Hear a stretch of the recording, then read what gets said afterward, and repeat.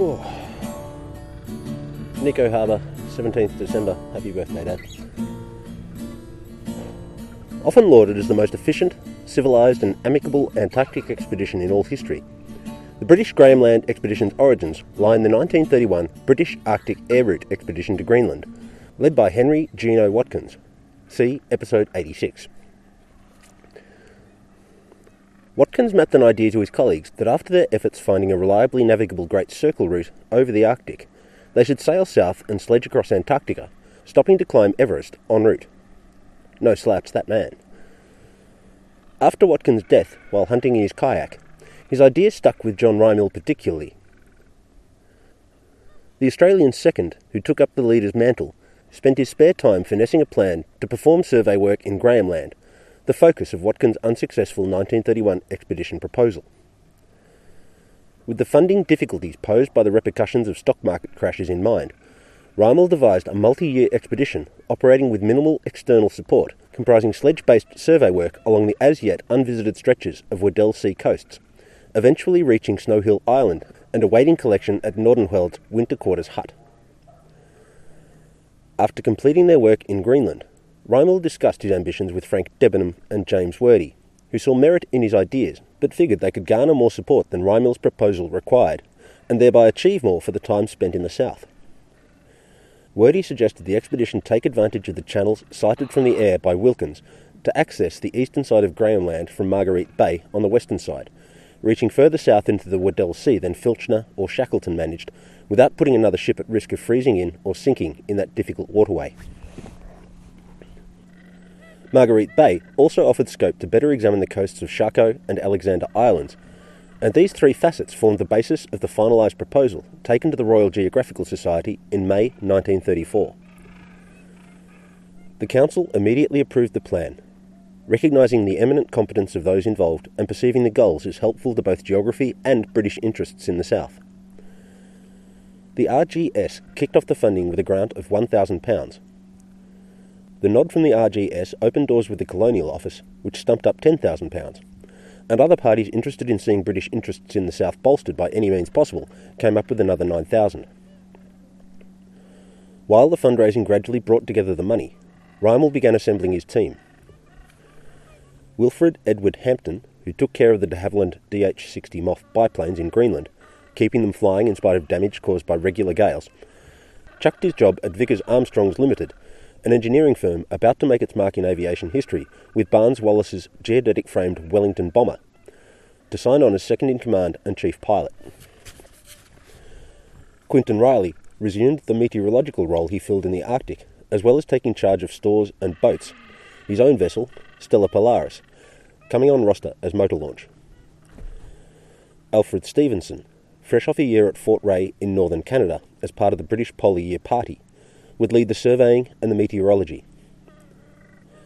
With permission from the Royal Navy, Lieutenant Commander Edward William Bingham once more provided medical support to his Greenland colleagues. He sledged south from Labrador, where the HMS Challenger spent the northern winter, to join Rymill's new project. On that note, it's worth paying some attention to the British attitude to using sled dogs after the heroic era. With Sir Clements Markham dead for the better part of 2 decades, the tremendous handbrake his prejudices placed on British tractive efforts at high latitudes gradually eased. British Arctic, and subsequently Antarctic, dog drivers became proficient at, and then excelled at, canine-powered travel. Rymill's expedition marked the first British foray to bring this new enthusiasm for and expertise in dog sledging to Antarctica, and the mode spread among subsequent British expeditions, though there were some holdouts in the Markham camp, as we'll address in episodes about Operation Tabarin. Britain could have jumped on that bus a lot earlier, but they certainly didn't slouch in honing the craft once it was deemed sufficiently in line with self-perceptions of British manliness.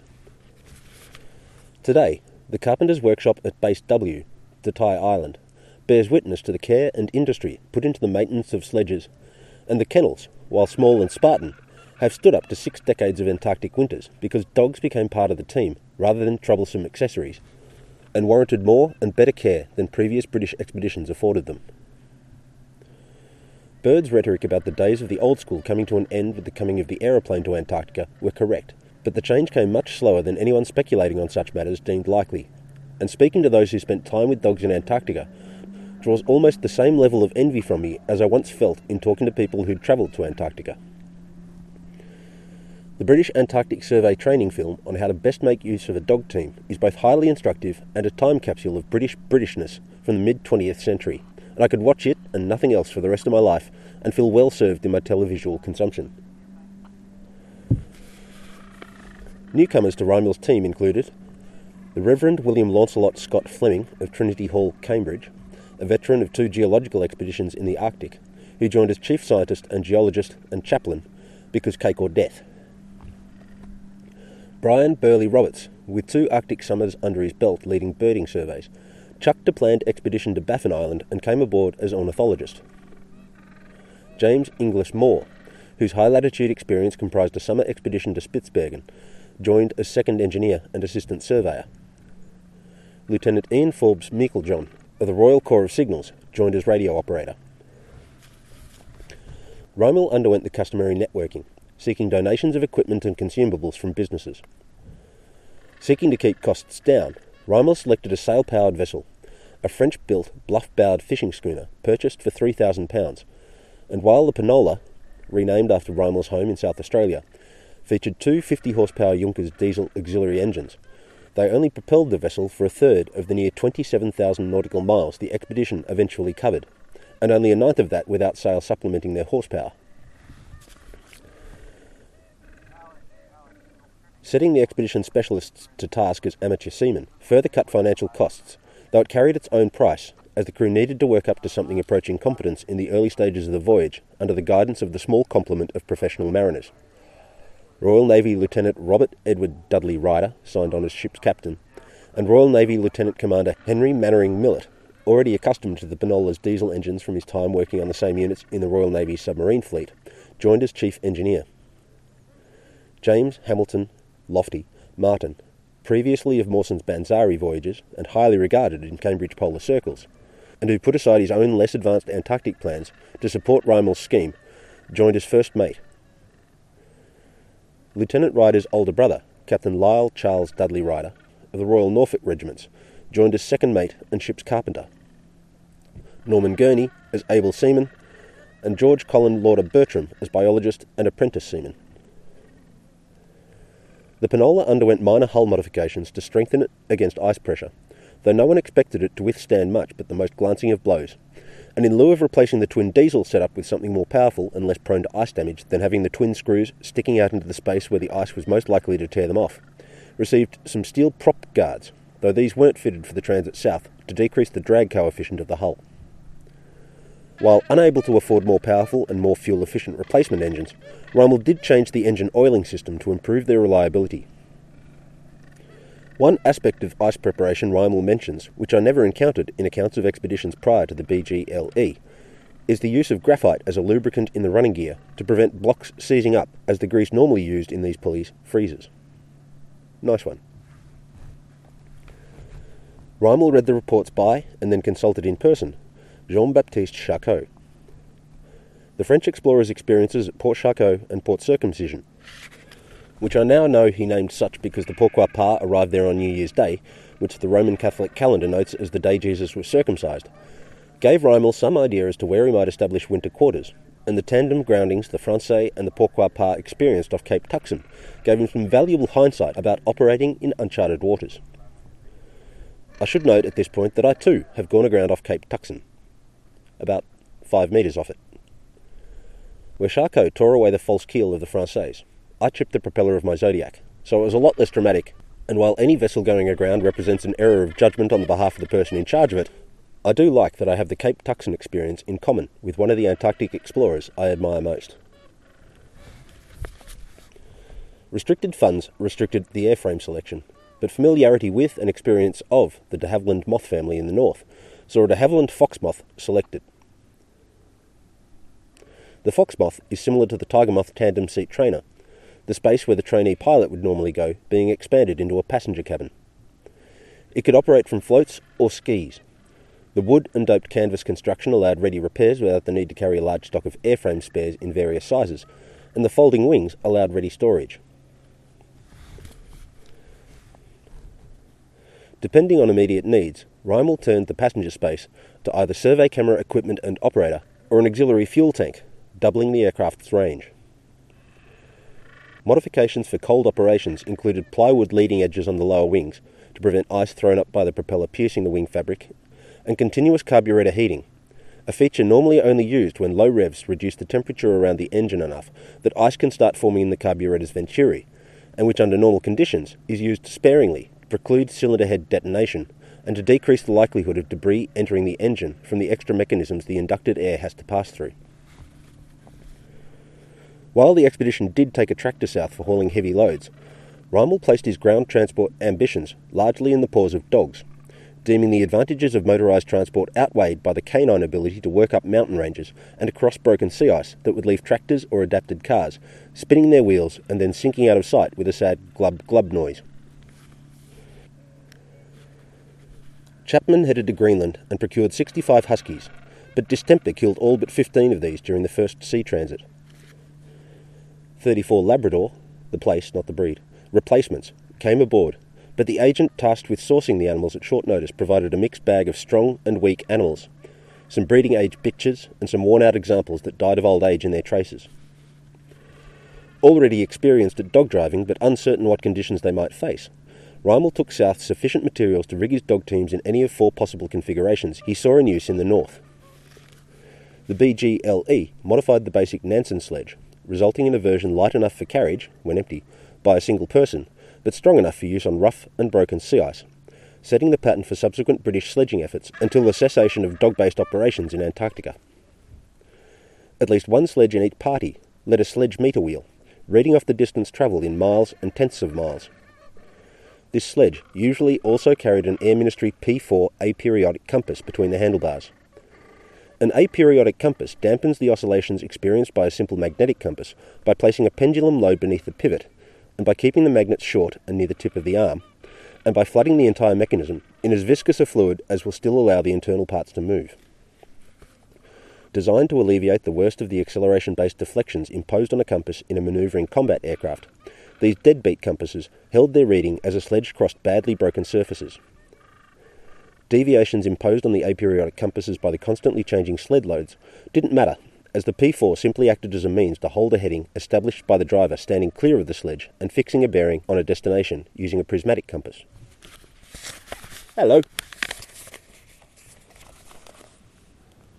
As with the introduction and outro to episode 92, I'm not in Antarctica, and I'm not pretending to be in Antarctica for this reading. I'm in Garrywerd, the Grampians National Park, Western Victoria, part of the Wimmera, Chaparong country. And the reason I'm recording here is to sow the seeds for myself more than anything else. The idea that I'm not going to follow through on a mooted plan to learn Inuit folk tales and family histories and the history of the far north. I floated that idea with some colleagues in the Antarctic tourism industry as a prelude to getting to know Arctic history that I could then lecture about on voyages into the north. And that still has a lot of appeal. My exposure to Inuit history is very limited. I spent half a day at the cultural centre in Nuuk in Greenland, and I've travelled with Wayne Broomfield, who is an elder of his tribe in Labrador. And I still want to follow through on reading about and speaking to people about and getting to know that history. But I don't think there's enough time left for me to get to know it well enough that I would be comfortable speaking about it to other people, let alone layering European discoveries and adventures and exploration on top of that. I've spoken glancingly about Arctic exploration where events after European incursions into the north helped flesh out what carried forth in the Antarctic, with particular characters and technology working their way south after being tested or educated in the north. but it would take a lot more experience and understanding to speak to those topics with any sort of cultural sensitivity. And as I said before, I don't think I've got enough time left for that. Because I'm setting myself the task of getting to know the story of my own land. I recently said goodbye to a friend who's moving back to Sydney, and her phrasing about moving back to the sandstone country that feels like home left me feeling a bit envious that I don't feel that sense of place myself. I spent most of my life in Australia, but I feel that I know the story of New Zealand far better, even though I only spent 6 years there. The story of New Zealand is spoken more readily than the true history of Australia. I was part of the first cohort of Australian school children to be taught Australian history instead of just a list of kings and queens of England to memorise. And our understanding at the time of Indigenous Australia featured in that curriculum, but I think it was a very shadowy understanding.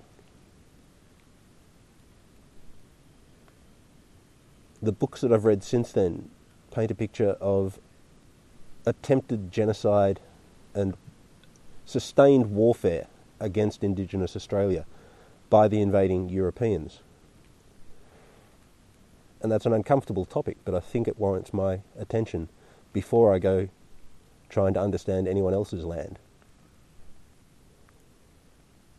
The book Dark Emu sets the scene for the current journey, which sees me in Garryword, following up the archaeology mapped out in Dark Emu, looking to see the history of Indigenous Australia, not as hunter-gatherers, but as people cultivating and farming a landscape that is very much averse to being tamed. And I don't know if there's enough time for that. But it's a journey I think is well worth taking, particularly for my children who are growing up with African American heritage. They are black in a deeply racist and ignorant Australia. And if for nothing else, then for their sake, I want to understand the history of the land that I grew up in. But there's also the very good reason that setting out on that journey, seeking that understanding, would very much annoy my brother-in-law Trevor. And given he's my yardstick of the inverse of everything that is correct and good, anything that annoys him has got to be the right thing to do. So with that all out of the way, I'm going to launch back into the story of the British Graham Land expedition while sitting in a dry sclerophyll forest that was burnt 5.5 years ago in bushfires within the Grampians, on a rock, as the sun sets and a gentle rain will fall.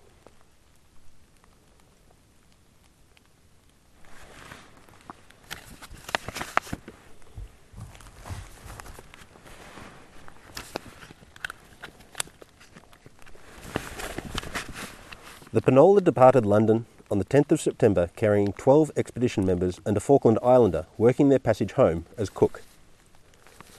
2 other expedition members already made their way to the Falklands, while Bingham lagged behind to take possession of and to transport the dogs from Labrador. The deck space, littered with the usual array of unusual materials and stores polar voyagers carried, also served as home for some chickens, 2 weaner pigs and 2 Greenland huskies used by Watkins in the north, which the London Zoo didn't really want. The ship's officers set watch and watch rosters, and the routine of sailing a heavily laden vessel down the Atlantic kicked off. Rymil blames the ice alterations for the poor sailing qualities the Penola displayed, the ship proving unwilling to tack through the eye of the wind when carrying full sail over any direction of swell, even with motor assistance, occasionally forcing some very uncomfortable jibing to prevent the whole expedition ending up on a lee shore. The sails could provide 3.5 to 4 knot cruising, while the engines could push along at 6 knots, when they weren't misaligned to the point of placing the hull in danger of damage from their operation. The Penola made brief stops for fuel and freshies in Madeira and Montevideo, finding Bingham and his canine charges, 32 of his dogs from Labrador and the 15 survivors of the original Greenland intake, already departed from the latter for the Falklands. The arrangement for keeping the dogs offshore from the city aboard a lighter due to quarantine restrictions, prompting his early departure.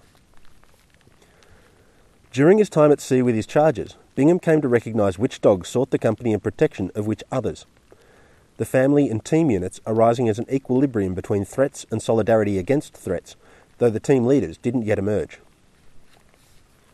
In the Falklands, the Antarctic-hardened crews of the Discovery II and the HMS Exeter helped set the Pinola's rig to better suit ice operations, lowering the masts and shortening the bowsprit to set the bow higher, the stern lower, and decreasing the overall windage, the cross-sectional surface area a ship presents to winds from a beam, affecting a ship's ability to hold to a given track.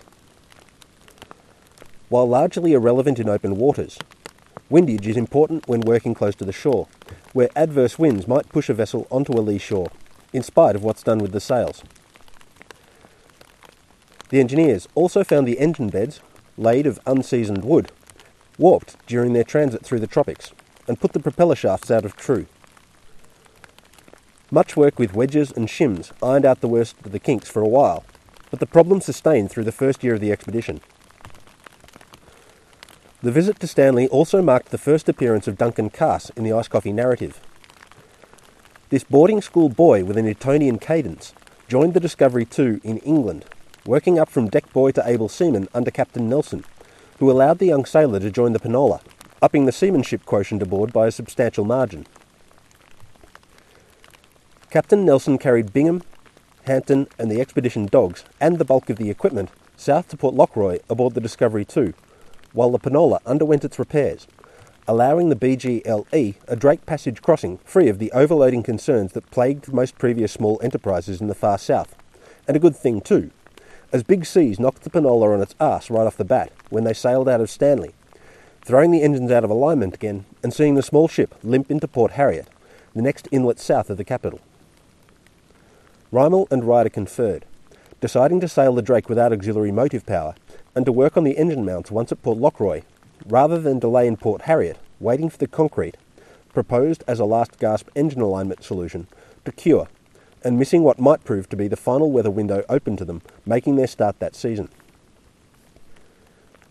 They departed Port Harriet on the 7th of January, the prevailing westerlies carrying them 900 nautical miles to the South Shetlands on the 21st of January, and Port Lockroy on the 22nd. Meanwhile, the dogs had their own adventures in the crossing under Captain Nelson. The pens made over the forecastle didn't contain the animals particularly well, and wet dogs kept turning up in odd spots around the ship. Hampton and Bingham periodically being asked to remove an unhappily soggy canine from the berths. The Discovery II initially couldn't reach Port Lockroy, and Hampton and Bingham instead put ashore with the dogs at Whalers Bay, Deception Island, while the ship carried on with its survey work. They used the buildings of the former Victoria whaling station as accommodation and hunted up and preserved a cache of 60 seals to keep the dogs in food through the coming winter.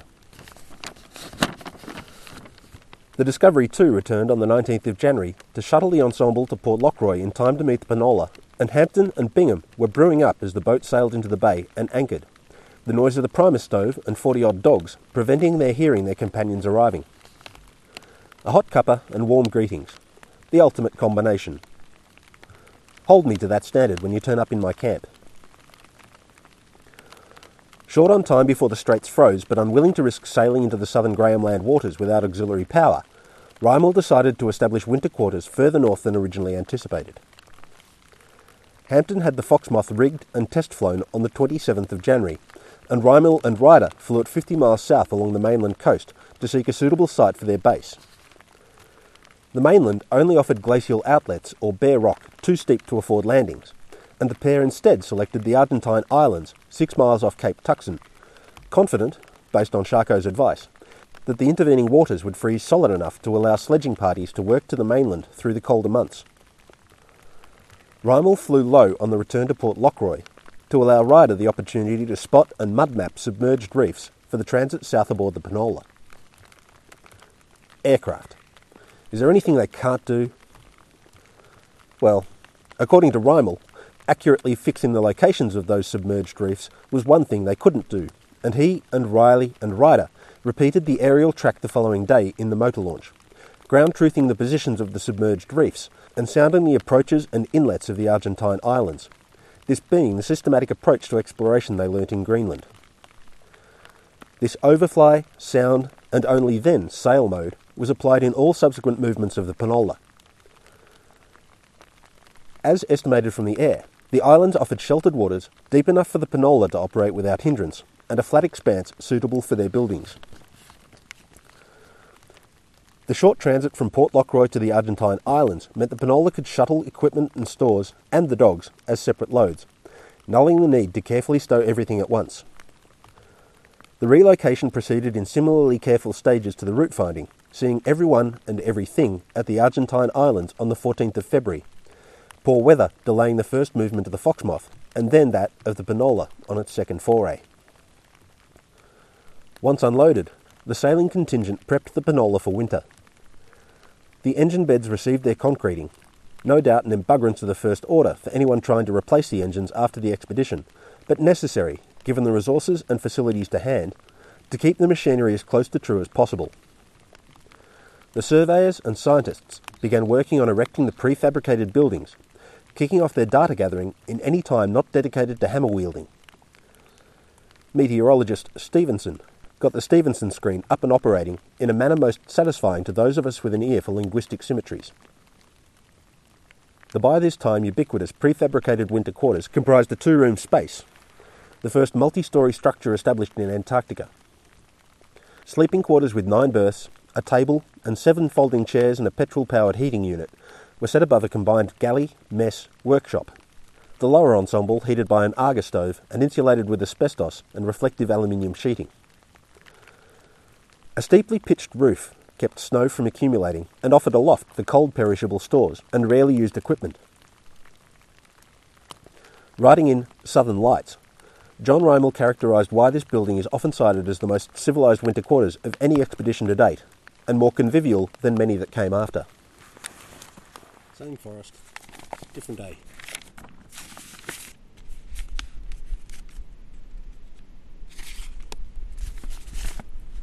All the odd expedition equipment, such as small boat tackle, ice chisels and heavy outdoor clothing, which usually finds its way into the living room, adding greatly to the discomfort of the occupants, could be kept downstairs.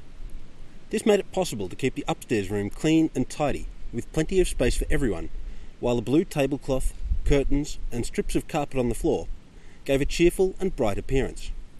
In fact, when sitting in front of the stove after dinner with a good book, it was easy to forget that one was in the Antarctic at all.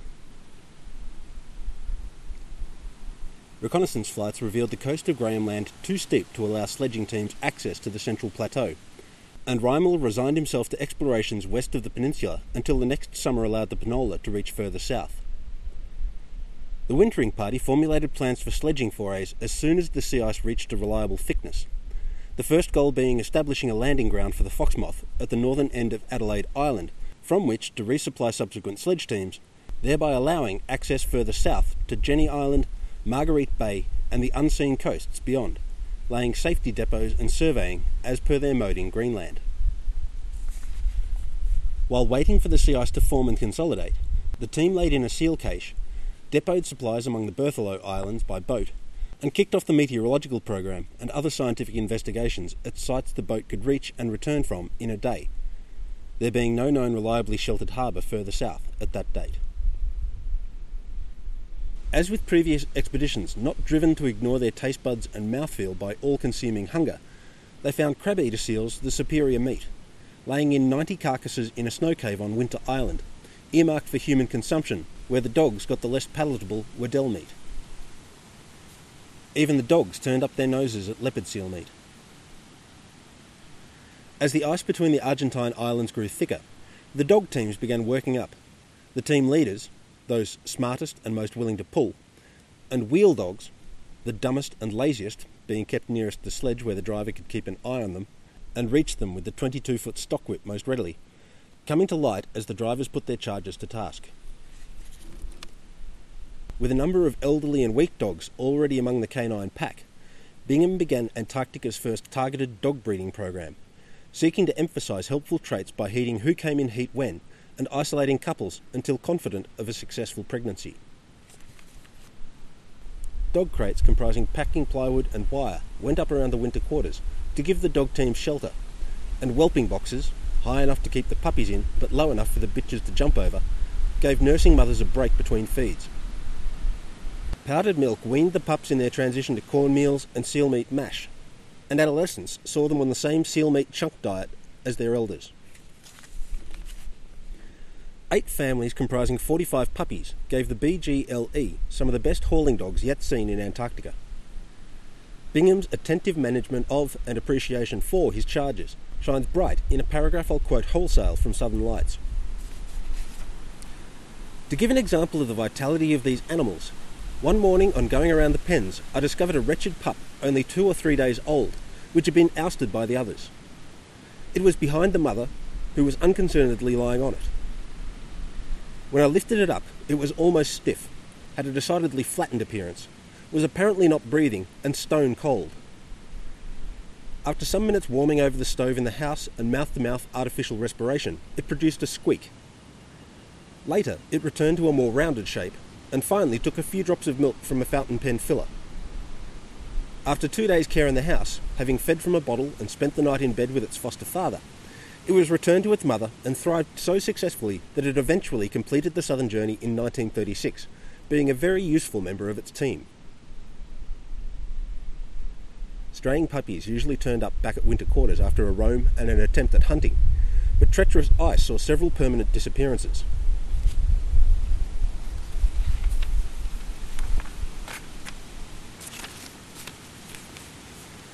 Bingham figuring the dogs tried to reach seals on ice that couldn't support their less distributed weight, and the slush didn't allow them to climb back ashore. Inveterate wanderers required chaining up, but the solution wasn't applied universally, as Bingham found the chains problematic.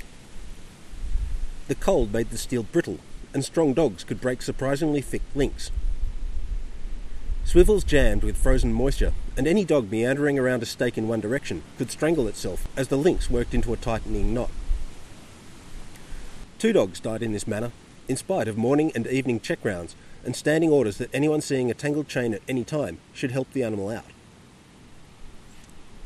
In cold months, the dogs took their water as snow, but when the snow gave way to shingle, they required regular watering, their habit of tipping the water dishes over as a form of entertainment, making this a considerable task for those melting the requisite supplies and serving it up. Puppies began training to harness at 6 months, joining a stable team and running on a trace next to their mother. Some took to it quickly, and others required considerable patience to keep them from lying down in the snow or running under the sledge, but all puppies that survived their early months got the hang of sledging. Bingham's drivers used rope harnesses for local work, but longer sledging journeys saw more expensive and more comfortable bespoke lampwick harnesses worked up, 2 sets per individual dog. Coloured braid and tags identified which harness belonged to which dog, and Bingham alleges the addition of small bells cheered the dogs up and saw them make better pace, though I don't know if he tested the idea against a silent control sledge team. Tarred hemp rope prevented the dogs eating the main traces. The winter flights kicked off on the 4th of August, the ice finally able to support the Foxmoth taking off on skis. Hampton and Rymil flew a reconnaissance south to Bioscotia Bay, happy to see ice forming among the Biscoe Islands. Poor weather prevented sledging until the 18th, at which 3 sledging parties departed the Argentine Islands. Ryder and Rymil to establish the 50-mile depot and emergency landing ground, Bingham, Martin and Moore to establish the landing ground at the northern end of Adelaide Island, and Stevenson, Fleming, Bertram and Millett heading to Bioscotia Bay to collect survey data and to geologise. Approaching the Berthelot Islands, they found the ice thin and applied, for the first time I'm aware of in Antarctica, the Greenland Inuit practice of testing each footfall with an ice chisel. A 6-foot ash pole with a metal head was used to gauge the ice thickness and strength before anyone skied over it, let alone led a fully laden sledge team across it. There's no hard and fast rules I can find to interpreting the reactions the ice chisel elicits from a surface, so the most experienced operators took the lead, applying their hard-won yards at gauging the surface, taking into account how long it stood in place, how quickly it formed, the likely currents running below it, and the effects of sun warming above it. Several dogs went through at the thinnest points, but the teams reached Bioscotia Bay the following day, where the survey party set up base camp from which to operate over the following weeks. The two parties heading further south experienced some trouble off the coast of Chavez Island, where ice falling from the glaciers and steep cliffs regularly broke up the recently formed sea ice, leaving a large open lead between the island and the mainland.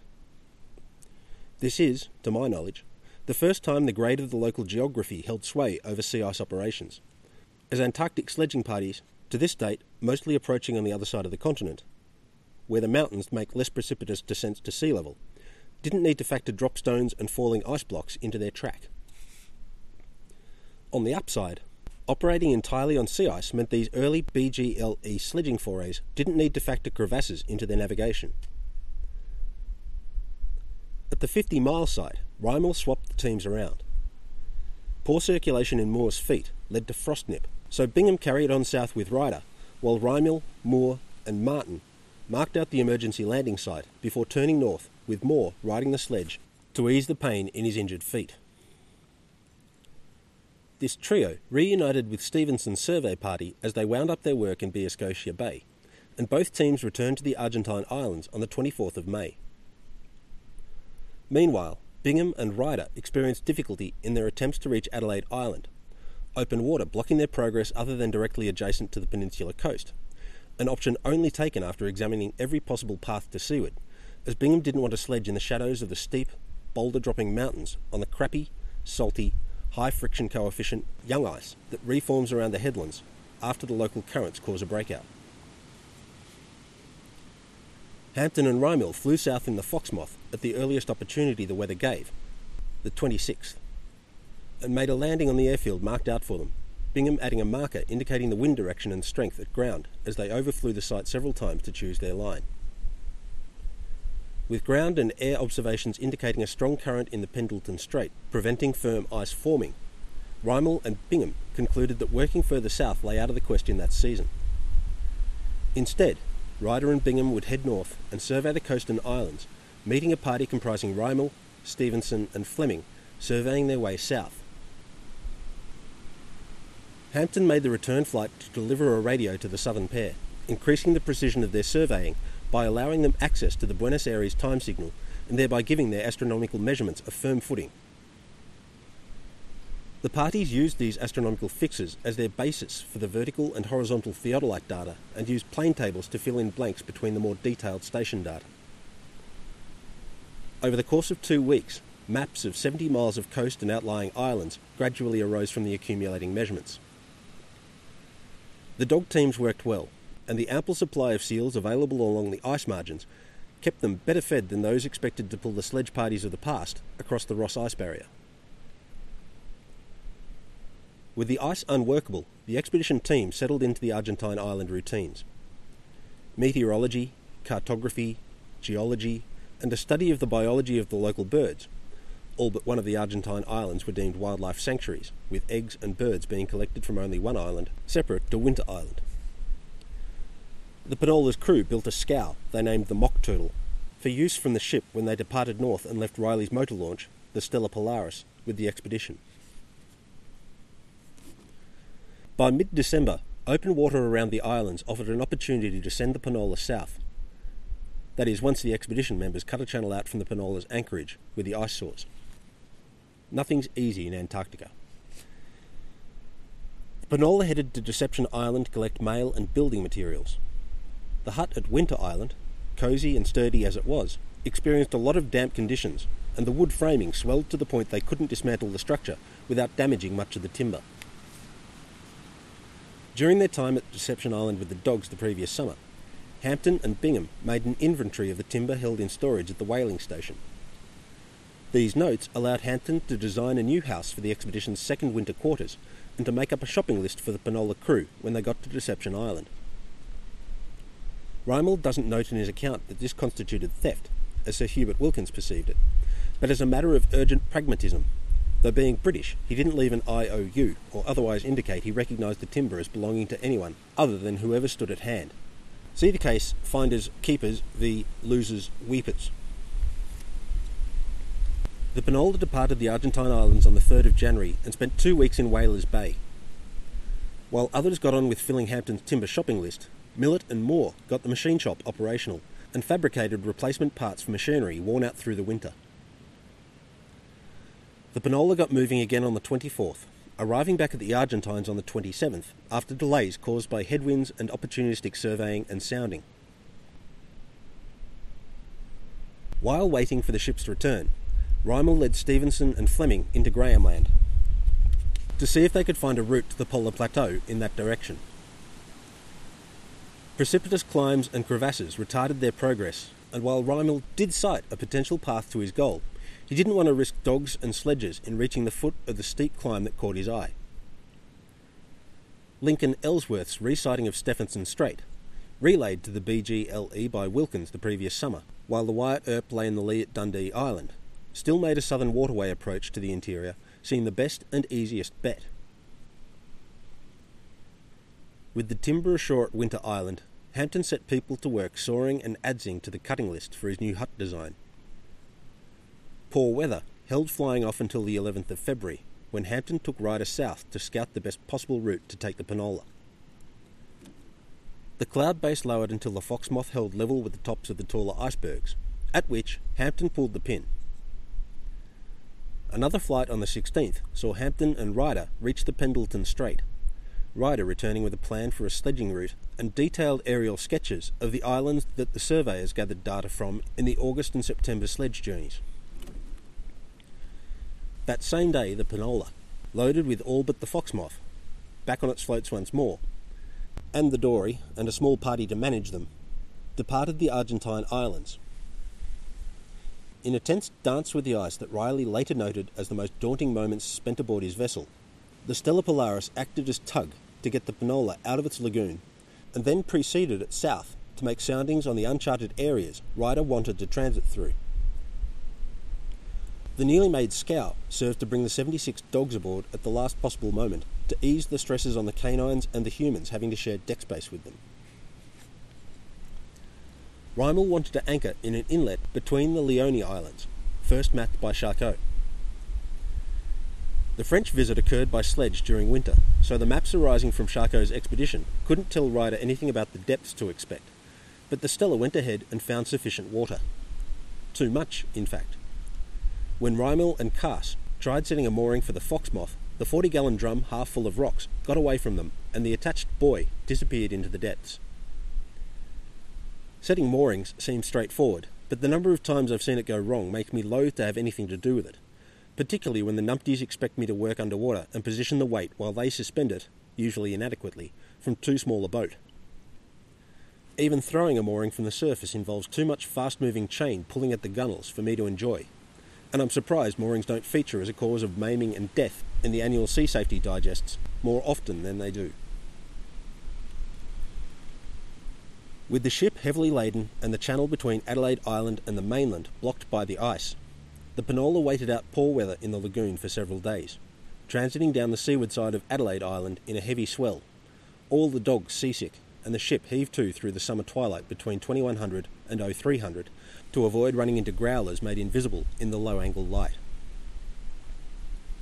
They arrived at their archipelago goal on the 22nd, and once more, the Stella lead-lined the way to a safe anchorage. It took some time to find, with many of the inter-island channels too deep for the Penola's warps. Others featured shallow sills, as per fjord mouths, that precluded entry.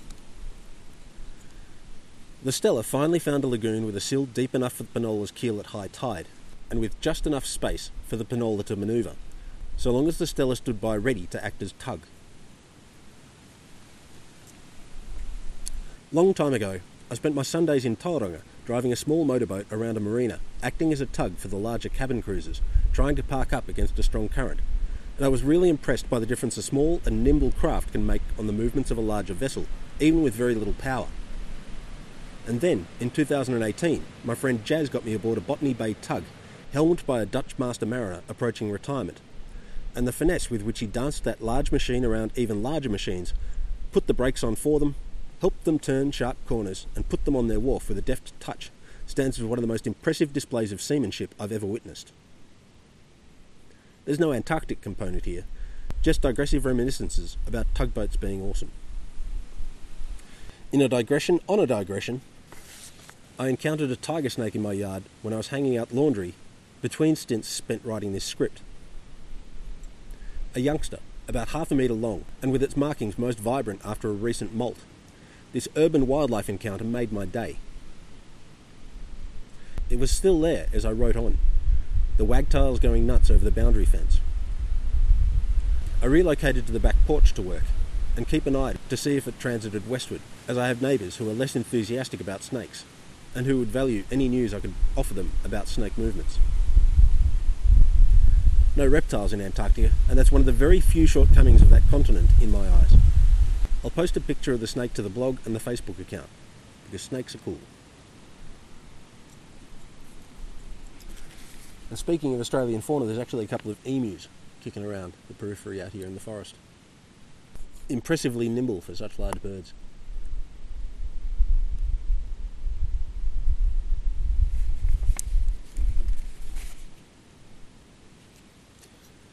The younger rider took to the crow's nest to direct the mooring operations using flags to communicate. One set for the helm, one for the engine room, relayed to the hull from the hatch, another set to the Stella, and a fourth set for Martin up forward, managing the anchors. Nice. Must have taken some coordination to get that lot to run smooth, and I suspect Ryder was good at running a toolbox meeting and getting everyone on the same page before attempting a complex operation. There's a number of people in my life could benefit from his example. Hampton and Stevenson boarded up the Argentine Islands hut and beached the scow on receiving word of the Pinola's arrival at its destination from Micklejohn. They loaded their effects into the Foxmoth, fueled up, and after 2 non-starter attempts at taking off, got flying south. So many accounts of early Antarctic flying from the water involve the aircraft getting airborne at the last minute, and I don't think the aircrew recounting those matters were gilding the lily. The Foxmoth was far heavier than its moth ancestor, but didn't receive a commensurate increase in the horsepower urging it skyward, and with full fuel tanks, a passenger, and 2 kit bags in the hold, and floats adding drag and weight, its performance stats likely made Bird's Curtis Condor seem something of a whippet. Stevenson sketched coastlines as they made their way south, and the Foxmoth landed among the Leone Islands in the mid-afternoon, taking to its mooring through the tugboat ministrations of the Stella Polaris. On the 27th, Hampton and Rymel flew south to seek a winter quarters site. 30 miles south of Charcot's furthest extent, they observed the ice breaking out of Marguerite Bay and spotted a chain of islands, later named the Debenhams, featuring shingled beaches likely to serve well as a base site in the Nini Fjord. A geological feature they named Red Rock Ridge marked the furthest extent they thought the Pinola could breach in the present ice conditions. What Sir Hubert Wilkins recorded during his flights with Ben Eilson in the Lockheed Vega as islands, hemmed by a series of channels, turned out to be unbroken mountain ranges to their east. The easy, sea-level path to the Weddell Sea, Sir Hubert's 1928-1929 published geographic findings promised, did not exist. Hampton flew Rymel north and returned with Ryder to give the mariner a bird's-eye view of the path he would need to thread the Pinola through. Once more, the ship preceded the Foxmoth and the Stella preceded the ship. By this time, the smaller vessel carrying a Lucas sounding machine to spare the shoulders and forearms of the prospectors. The inlet nearest the selected winter quarters beach, just large enough to moor the Pinola, experienced strong currents, and the periodic problem of current-borne ice striking the ship's stern saw an anchor watch set, and unloading kicked off at the hurry-up. Rymel experienced severe sciatica, the same complaint that periodically laid Shackleton out, and with their leader bedridden and Bertram and Riley concerned with hunting in a large enough cache of seals using the Stella Polaris to see them and their dogs right through the winter, the remaining expedition members did a stellar job getting all hut materials and stalls ashore in 4.5 days. On the 5th of March, Hampton commenced construction of his pre-cut hut. The hunting party, working out to 10 miles in all directions, only killed 25 Weddell seals, butchered and stored on an island out of reach of any dog that pulled its stake, after which the Stella came ashore for the winter, foreshadowing a season of short rations for men and dogs. Alternating periods of low clouds and choppy waters kept the Foxmoth from flying until the 11th of March, when a reconnaissance flight south showed the Penola still couldn't push further than the Red Rock Ridge, precluding a foray to establish a sledging depot from the water, and thereby decreasing the pressure to relay in the subsequent sledging operations by boat.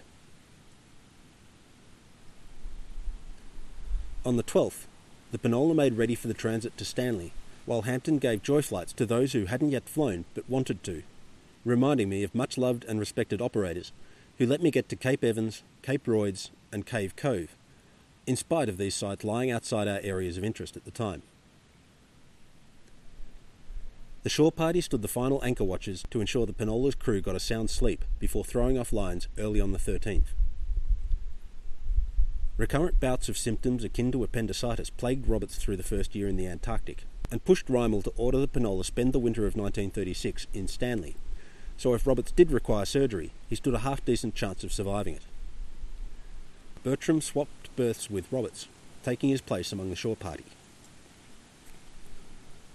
The Stella Polaris acted as tug once more, as the Penola manoeuvred out of a maze of recently arrived icebergs. That'll do for tonight, as the light's failing. Signing off episode 96 with greetings to Dick Smith. Dick Smith was an Australian entrepreneur in electronics and played a role in my childhood in that his expeditions to Antarctica were well publicised and documented and turned up on my television set and in the cards that I used to get with my Weet-Bix. So from an early age I was aware that he had a place in Antarctic history. I wrote to him recently to ask for some images of the aircraft that he operated in Antarctica. He flew the first Twin Otter between Australia and Antarctica, the first continental flight of its nature between the Australian mainland and the Antarctic continent, and he also operated his Jet Ranger in the far south. And he responded, I got the images that I wanted for the project that I'm working on with Joe Maxwell. And it's exactly the sort of response you'd hope to get from someone that played such a big role in my early thinking about Antarctica. He's the nearest thing Australia's got to a Hubert Wilkins these days. So I'm really grateful. Greetings also to Peter Reimel, son of John Reimel, who's featured so heavily in this episode and episode 86, which featured the work in Greenland with Gino Watkins. John Reimel will feature again in episode 97, and I think I'll be able to bring the BGLE coverage to an end at that point. But I am looking forward to speaking to Peter Reimel about his father and the Antarctic legacy within the family. I was going to visit Penola Station, but current events seem to be stymieing that plan. Also stymied by current events, the Australian Antarctic Festival has been postponed, and along with it the associated conferences and Beaker Street. I've been working on Will Science for Food, 2.5 years late already, but running to catch up. And I'll have it ready for the people who supported my efforts to get to Launceston and recertify my sea safety tickets. As part of its launch, I'll be jumping on the streaming concert bandwagon, with my own performance kicking off at 0900 Zulu on the 5th of April. And I know that being an iced coffee listener, you're smart enough to work out what that means in your particular time zone. I intend keeping it under 40 minutes and plan to cover 10 of the most influential songs that helped shape the musician that I am. Thanks to those that have donated through the PayPal account and to those that have signed up for the Patreon account. You can join them at patreon.com/ice_coffee. Take care and appreciate your coffee.